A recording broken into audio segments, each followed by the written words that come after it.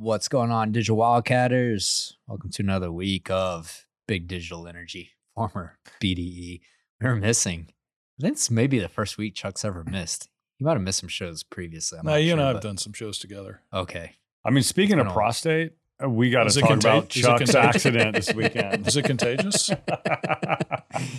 All I know is I saw pictures of Chuck on Twitter in his boxers, and I was like, yeah, I'll shut Twitter for the weekend. He had an angry tweet this morning. Did he? Yeah. About what? Glendale should never get the Super Bowl again. It was a shit show. Oh, wow. That's harsh criticism from the man. I mean, whatever, Chuck. I mean, living the lavish life. Sounds like a pretty privileged first world complaint. So I like the money line bet at 25,000 for the kicker that missed the field goal in the first half. I was asleep, so I didn't actually see it. Yeah, did he hit that? Was that his bet? He hit the winner. No, he didn't hit. The bet was at a 25,000 money line that, what's his name? The Chiefs kicker? Yeah. I don't know his name. He's got long hair. Beckner or something. Yeah. Would win the MVP. Oh, got you. You miss a field goal, you're probably not going to. Yeah, he dinked one off of the totally. A little competition from hard to win MVP if you're dinking them off the uprights. But anyways, yeah, so obviously at the Super Bowl, Chuck was representing DW at the Super Bowl. But while he was gone, we were holding it down on Energy News. That's right. What do we have? What do we have first up, Mark? We don't have an edgy hoodie, but in honor of today is pitchers and catchers reporting Eve Eve. I will be obnoxiously obsessed with baseball for the next 8.5 months. So, all right. Oh, speaking of, before we get into this, y'all see the premature electrification ad at the Super Bowl? Yeah, I did. This shit was genius. Like, I appreciated that as a content creator. And now I want to make a spoof of it of premature electrification, but do it from like oil and gas point of view of like what happens when you have premature electrification. So anyways. Just ask Bernard Looney at BP about premature electrification. I didn't, that's a good one. I didn't see the ad, or I didn't see all the other ads, but it was anecdotally rated from what I picked up as the winner. No, the unofficial winner. It made me Absolutely. laugh. That's hard to do. So, all right. There was a Substack recently published by a well-known investigative journalist, Seymour Hersh, who is a young 85 out there doing the true investigative journalist work, talking about an operation that was planned secretly with the Navy Salvage Dive Team in cooperation with the CIA and certain elements of the State Department and another interagency international security committee about the planning of the U.S. bombing of the Nord Stream pipeline. Yeah, pretty bold claim to start off with. But one, I want to give my respects to this dude. This is what I love about Substack. Like, you can get to true investigative journalism instead of just the for now sugar-coated. Yeah, for now. Yeah, I can't believe he hasn't been turned off. But I read the article, and while it's only one, he has one source. It seemed way too specific to be, I mean, could be totally fake. I mean, I don't know because I can't substantiate it, but it seems pretty damn real to me. Yeah, I mean, just in the types of information and how specific it was, it seemed pretty elaborate for someone to make all of that up. Is that what you're saying? That's what I'm saying. Yeah. So there was a lot of back and forth, apparently, as alleged by this person with direct operational knowledge of the planning and execution, that, they were going to figure out a way to do it where there would be less of a chance that no fingerprints. No fingerprints and no finger pointing at the U.S. And there was actually an operational change, a pretty difficult one in the middle of the planning process, and that was to have the ability to drop a sonar buoy to be able to detonate the devices, because the original plan was to have them detonate 48 hours after this. Right. On a NATO exercise, the ball tops that takes place in June. They do it under the cover of ball tops, and then 48 hours later, when everybody's off the scene and there's no safety risk, then the bombs just detonate. But there was an operational change. There was a lot of fretting and frustration over this change to have it more at a time of the president's choosing to be able to remotely trigger the devices. So yeah. You know, it's interesting. We talked about this on BDE right after it happened because someone ran a poll. I think it was Max Gagliardi ran a poll on Twitter asking who is responsible for the bombing. And the majority of the poll voted United States. And I thought that was super interesting. I was like, why would the United States bomb the pipeline? And so a lot of people already seem to think that it was the US that did it. Now you have this pretty detailed report, which I think it's also worth noting that Seymour Hersh, you know, this guy, I don't know him, so I can't speak to it. But from what I saw on Twitter, he's got a very, he's a valid guy. Like he's got a good reputation, right? So he's credible. Yeah, he's credible. Now he's also 85, so he could just be senile as fuck and just, or he doesn't give a fuck. And if he's gonna get suicided for this, yeah, he's lived a good life. Yeah, for sure. I mean, but to your point, Kurt, and I think I mentioned this to you, Colin, before we came in. There's a lot of specificity and a lot of detail. And Doomberg wrote a Substack over the weekend that basically said, see more, need to see more. Yeah. Or something to that effect. And one of the things that they raised, that Doomberg raised was, you know, this is against AP standard because it's reliance on a single source. There's no multiple sources confirming, right? So he is theoretically taking a risk, right? And the implications are, again, as they wrote, potentially more than significant with respect to kind of the peril for the administration and the president in particular being an impeachable thing and removal from office type of response. Yeah. Because I mean, there was no think like what's the chances of getting multiple sources on a topic like this? I mean, the ramifications for if it is the United States are huge, but let's go back to one thing that I think is interesting. Side note is, if you think about journalists back in his Seymour's days, even maybe even our generation, Mark, to some degree, you go into journalism to report the news. But if you talk to journalists today and ask them why they're in journalism, they say, I want to change the world. So journalism has changed from, I'm here to just report the facts, ma'am, to I'm here to create a narrative. Yeah. Seymour maybe is like, hey, fuck it. Let's just talk a narrative. I've got some good information. Let's throw it out there. Yeah. But he's credible. So it'd be interesting. I do agree with Doomberg's article about we need to see more. Yeah. But fuck, if it's true, this is some big ass news. You got to think that he thinks his source is pretty credible as well, too, if he's willing to stick his neck out there, right? So, yeah, you know, talking about journalists, I've lost so much respect for journalists, especially like when they put me on as like a GameStop expert, like I was the source. Like, that's the biggest troll ever. Like you're putting me on international news as some like GameStop expert just because I tweeted about it. And like, you are now. I took that shit and ran with it. My mom's got a picture of me on Reuters hanging on her fridge of me just like my shit-eating grin. You should keep it light like Chuck does. Just show up on TMZ every once in a while.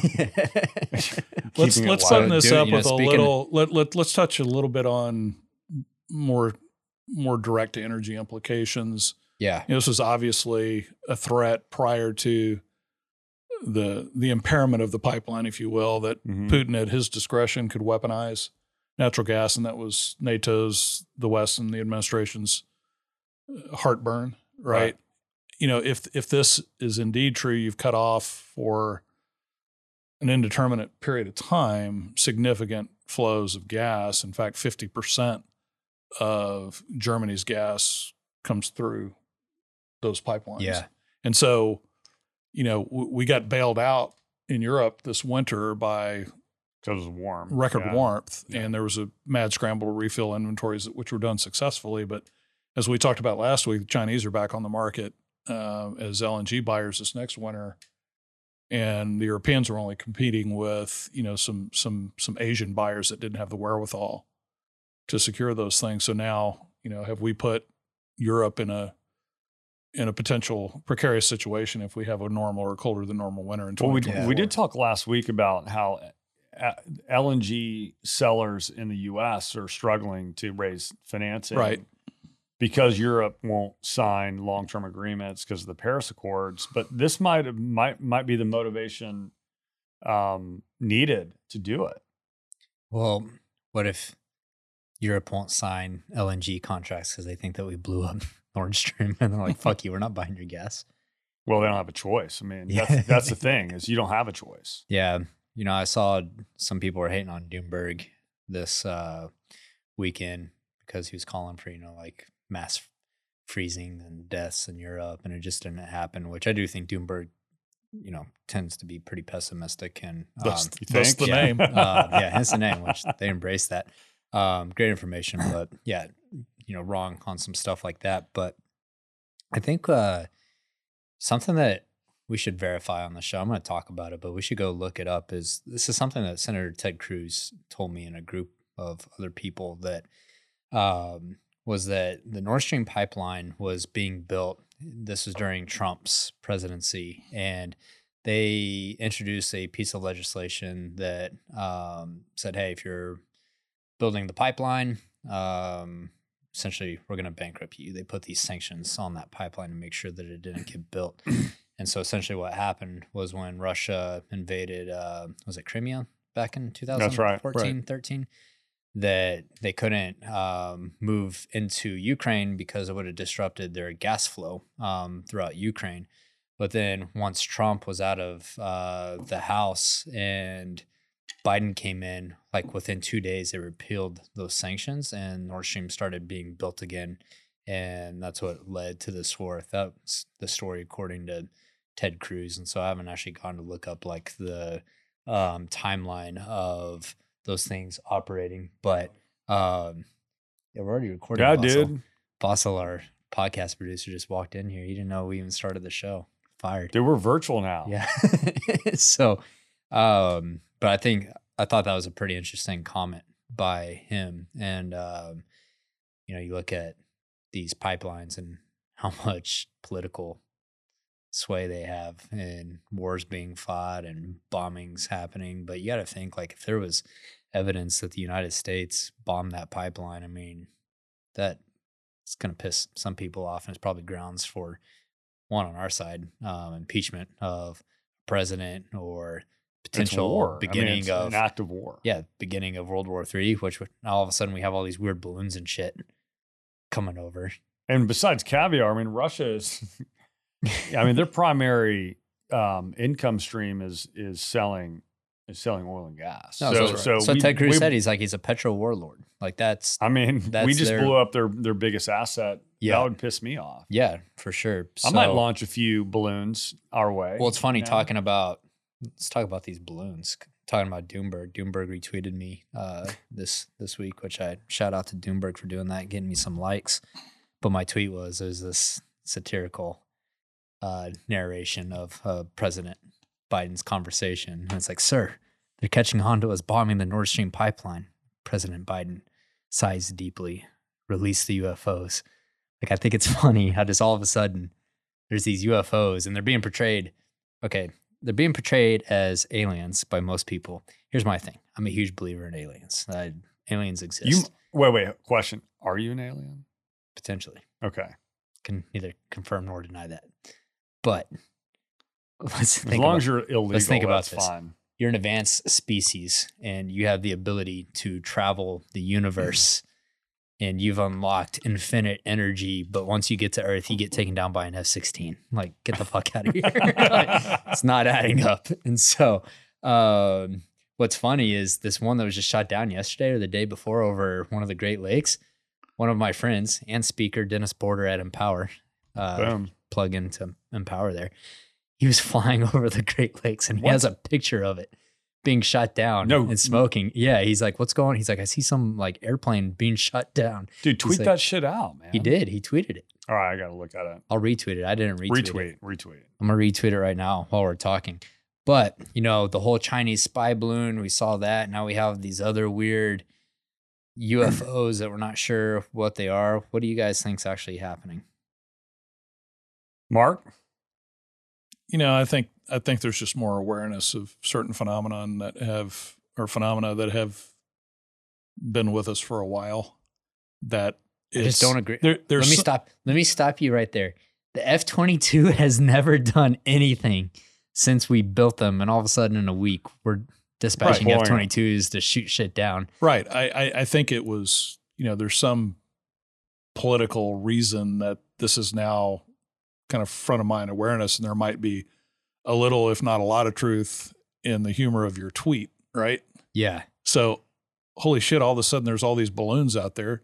There may be balloons flying all over the place that we've just never paid attention to or seen.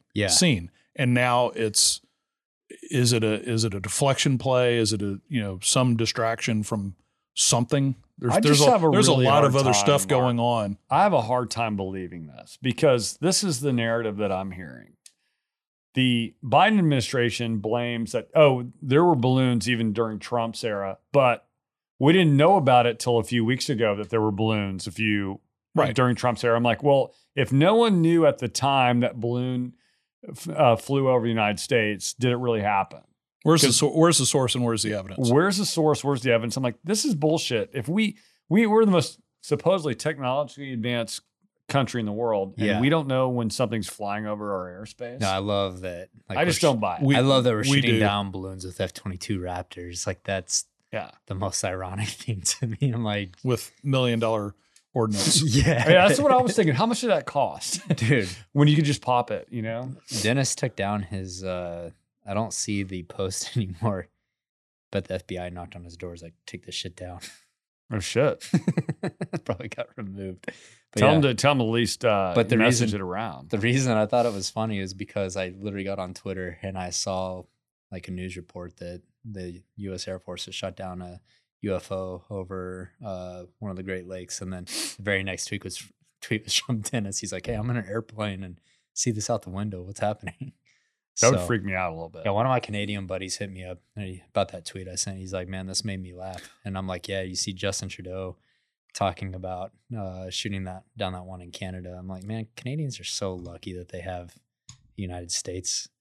I know it was the report said he ordered the United States to shoot it down for him.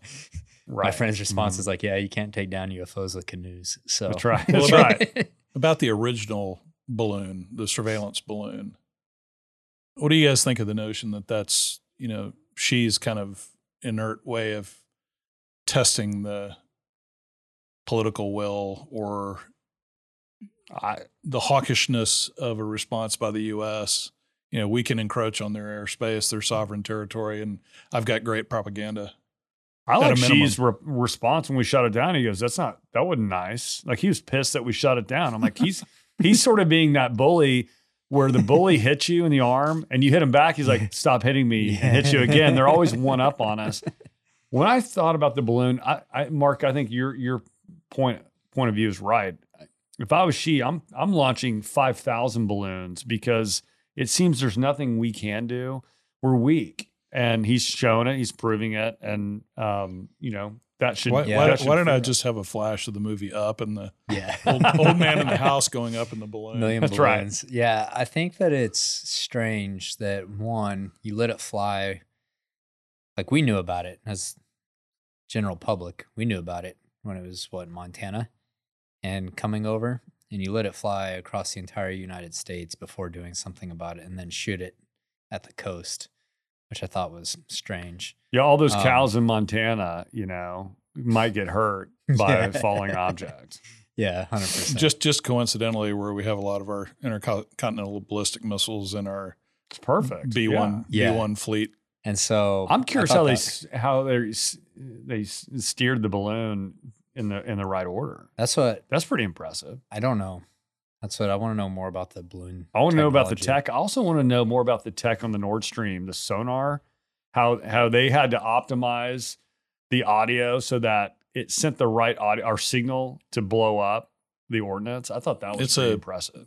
This may be somewhat inaccurate, but it's kind of this unique, sympathetic, low frequency wave that can get through all the other noise. The real risk you run is having all the other stuff that's going on down there in terms of audio signals triggering.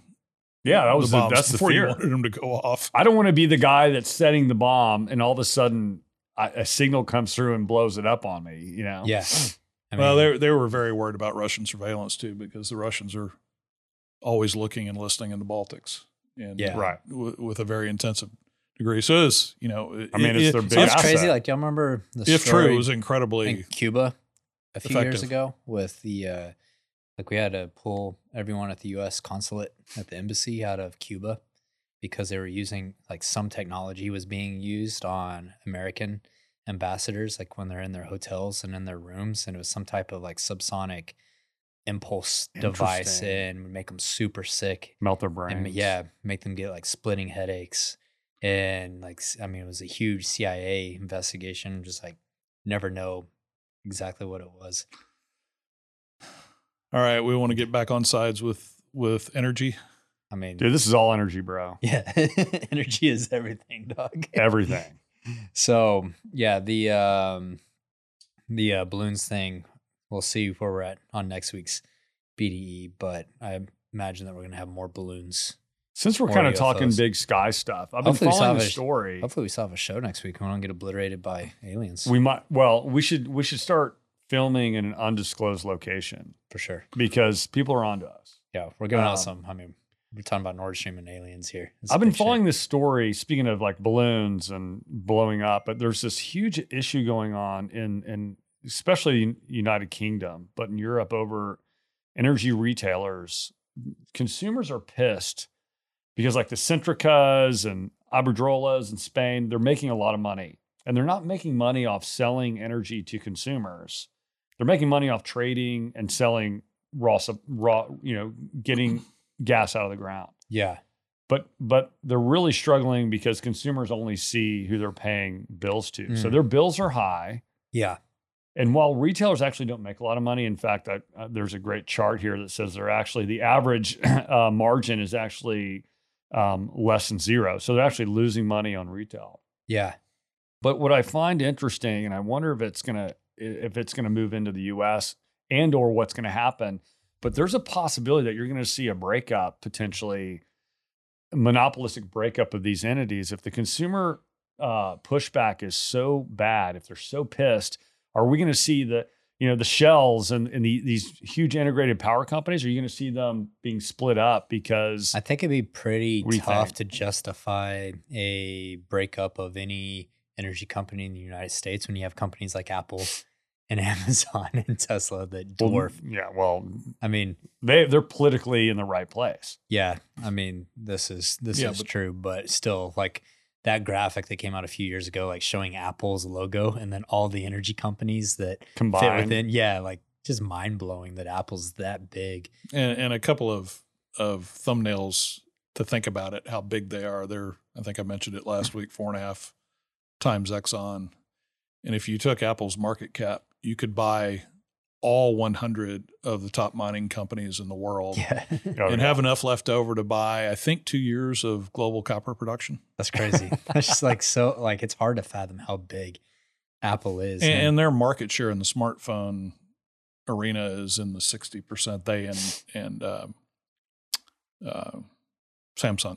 yeah, Well, this goes back to the implications on China. I mean, China and the United States are so interconnected because everything's being manufactured over Yeah. Asia, Yeah. especially in China. you know, one interesting thing that you were saying about, you know, people over there being mad about their energy prices, but it's really the like they just see who they're paying the bill to. This is one thing that I've been saying for a while in the United States is like, if I'm Chevron or Exxon, like I don't want gas stations with my Mhm. name on them. Even Like, though you don't own them. Yeah. Like It's I don't- terrible. I don't Yeah. want that hard because people business. are spending their money at a Chevron station and they're like, fuck Chevron, you know, taking all this money from me. Like, I don't want my name on that. And the flip side to that is if you're at a local level, you're looking at your local Shell or Exxon or independently owned retail outlet. There's 160,000 retail fuel outlets in the U.S. Yeah. Or excuse me, 145,000. It's a lot. 60% of those are owned by families or individuals that own one store. Yeah, Yeah. small business. And Yeah. their fuel margin is in 3 to 4 cents, 5 cents maybe per Yeah. gallon. Yeah. 100%. You know when you get So on the it's show, very akin to what, okay, there's the public image. I'm getting my my bill from Centrica, or I'm having to go to my local Shell to buy gasoline, and that's the target. You know, it localizes the target. What I've heard, so to like, speak. this is before my time. Maybe y'all saw this, but like back in the day, there was actually brand affinity for types of gasoline. Like people would only, go to 76 for their gasoline because they had the best gasoline. Those are things that I've heard. I've never seen that in my life. You don't know what you're buying. Yeah. What's interesting is when I was at one of the big integrateds, I talked to the retail group and they actually get pissed. I'm like, is anyone really loyal? No one goes to the Exxon station because it's Exxon. And they're like, do not ever open your mouth again.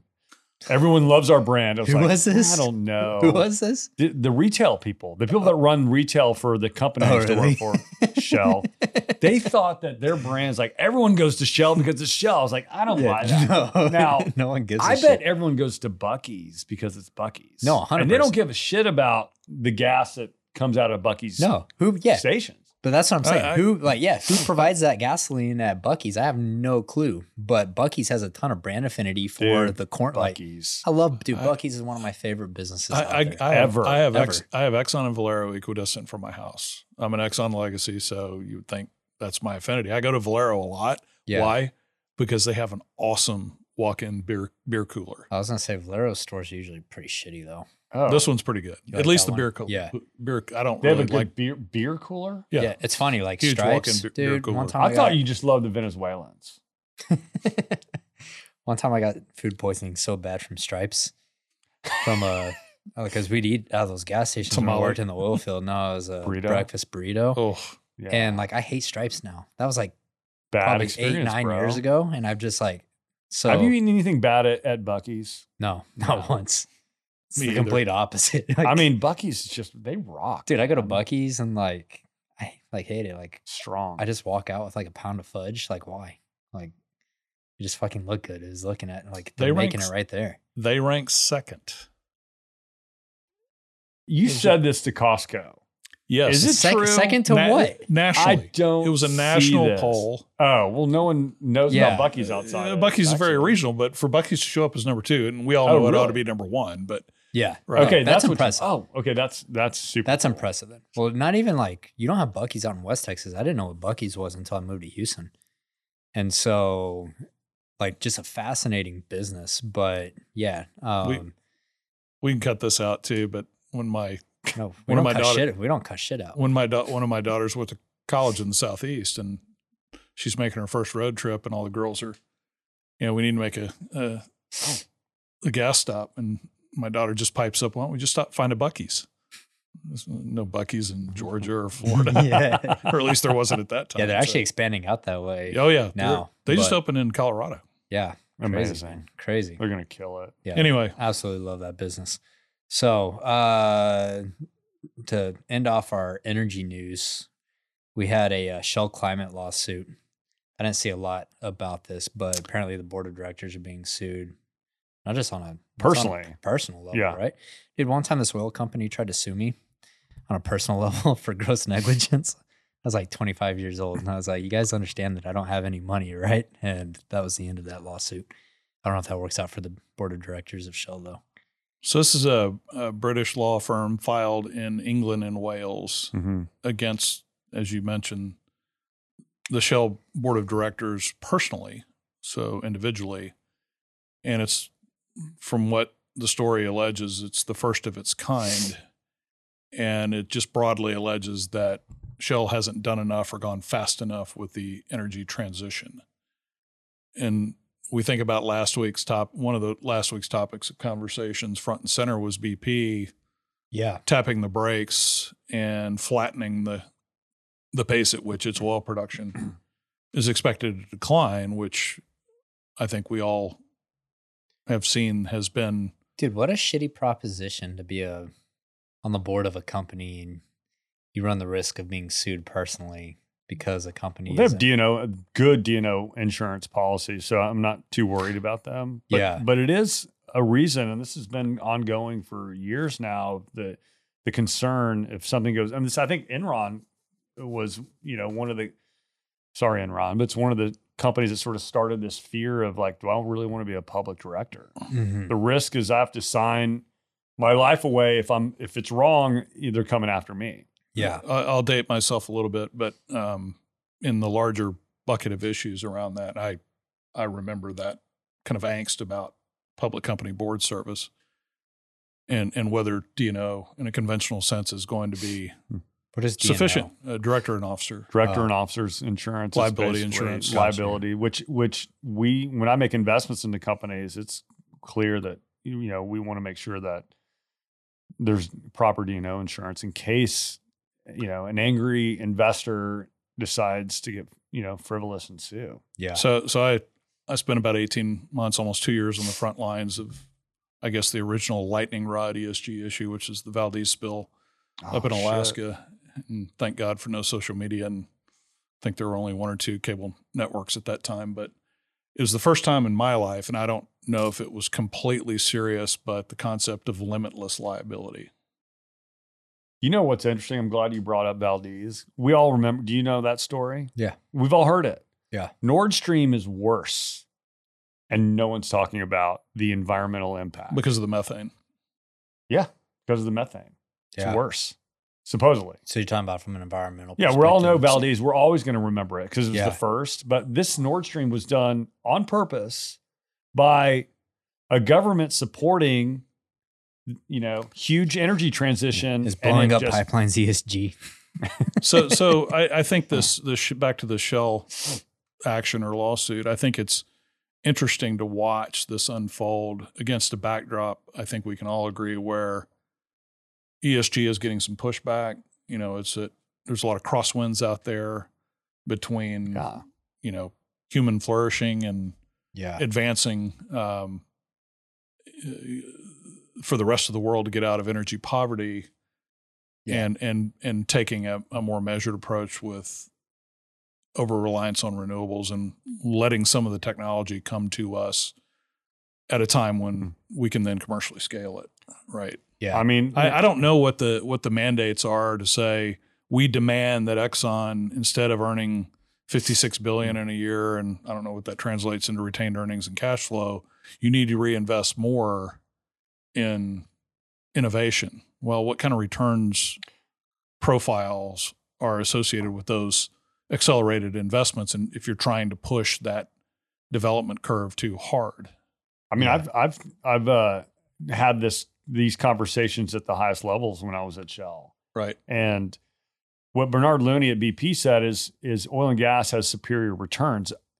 So, as we've discussed in my blog last week, I've talked about this over and over again.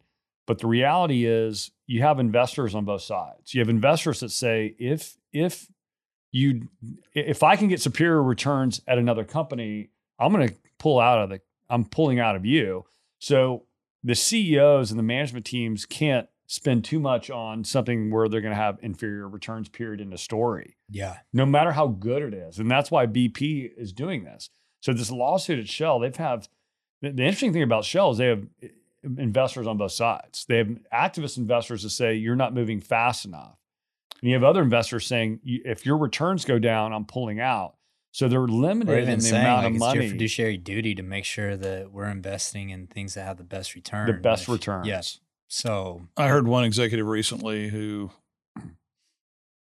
had origins in, I'll just say one of the more progressive majors. And then we were talking about this whole transition of the business model for the independents in particular, but it holds true for the majors as well. If you've been about fundamentally producing, transporting, refining and retailing hydrocarbons for 150 years, it's really hard to pivot the business model, the culture of the organization, the competitiveness with as impatient of a transition timeline as imposed on most things now, right? If you're not generating returns, we've seen BP underperform, for example, trying to make a very significant impact in making big investments in renewables, particularly wind. And, the pushback comes pretty quickly. And then, as you talked about, you start to imperil your own well-being as an executive or a director. Yeah. And there's going to be, there's going to be consequences for that. So, I think that one of the things that this executive brought up was, look, maybe there is a point in time in the not too distant future where the realization is that these traditional oil and gas companies, the upstream players, are essentially sunset businesses, right? Once you reach the end of that runway, is that it, or can they transform into something else? I don't think they're sunset businesses. I didn't agree. I thought it was an interesting point of view. Yeah, I don't think that they're sunset businesses. I think that a lot of people like to clown on the oil and gas majors for not succeeding in renewables, but I'm like, maybe you need to look at the underlying asset that they're investing in. Really, it's not that hard, in my opinion, to build and scale renewables, whether it's solar or wind. I mean, it's pretty easy math compared to oil and gas, right? And so I think that one of the biggest problems that they're having is that, not everyone, but a lot of people assume that we can scale to 100% renewables, and they don't think about renewable projects on a spectrum, and that we've already attacked, 40% of the lowest hanging fruit.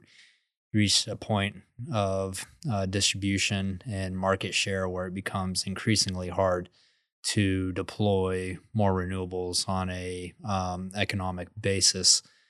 And so, the energy companies may be finding that now, where it's just hard to find projects that actually make money. Whereas if you were a renewables focused company over the last 10 to 15 years, you probably got to scoop up a lot of that low hanging fruit. And I think that those companies are going to have a hard time moving forward as well. Yeah. So, And I'll admit to being usually limited to a horizon that, is kind of an investment horizon way of thinking. So if you think out over multiple decades, look, the companies are all fundamentally well equipped with technical know-how. They know how to do complex research. They know how to do big remote project execution. They're just good large scale blocking and tackling skills. Yeah. In a major project organization. Well, that's what Darren Woods said something from Exxon. Can't remember the quote verbatim, but everyone was clowning on him on Twitter because essentially it was along the lines of like, renewable energy is not a game for startups. Something like that. And Pretty true. everyone was like, this guy's so wrong. Like, they're getting disrupted. And I'm like, I got in the comments, I'm like, you guys think that Exxon, a company full of some of the most technical energy professionals in the world, can't figure these things out? You're wrong. And they are more well equipped than startups. As much as I love startups, like, startups aren't a fit to build out large scale infrastructure.